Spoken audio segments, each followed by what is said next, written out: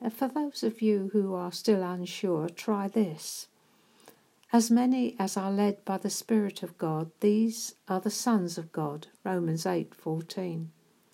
This isn't referring to his gifts, it's referring to those who are living in the Spirit, by the Spirit, and being taught by him daily.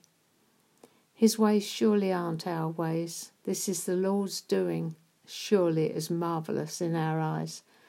But he's challenging us again to a one-on-one walk with him alone. Chips are down, face to face, heart to heart. Will you have me? Really experience me, not your idea of me.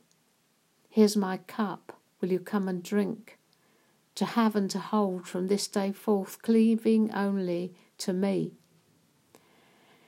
No matter how far we've gone or think we've gone in our Christian walk, he presses this one thing. Have I been with you so long, and yet you have not known me, Philip?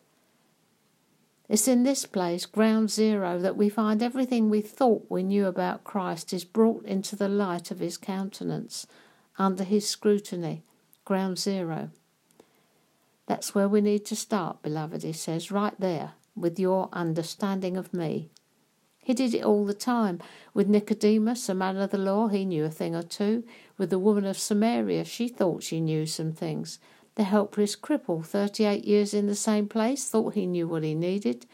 The man blind from birth, all started again from ground zero, drinking from the well of water that would never run dry. Without me. John 15:5.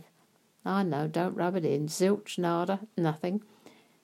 He will not touch the thing until it's beyond all human hope. He's not healing the old man.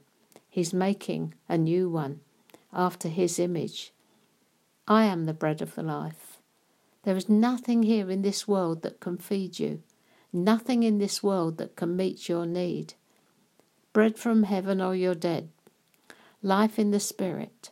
Let my people go that they might worship me. Exodus 7:16, he demanded of Pharaoh. Not let them go so as they're free to roam, but that they might worship me. He's always having to bring us back to himself. Lord, to whom shall we go? You have the words of eternal life. So what Pharaoh is holding you back from worshipping him alone right now? What Isaac do you still need to put on the altar? Questions. They make you think though, don't they?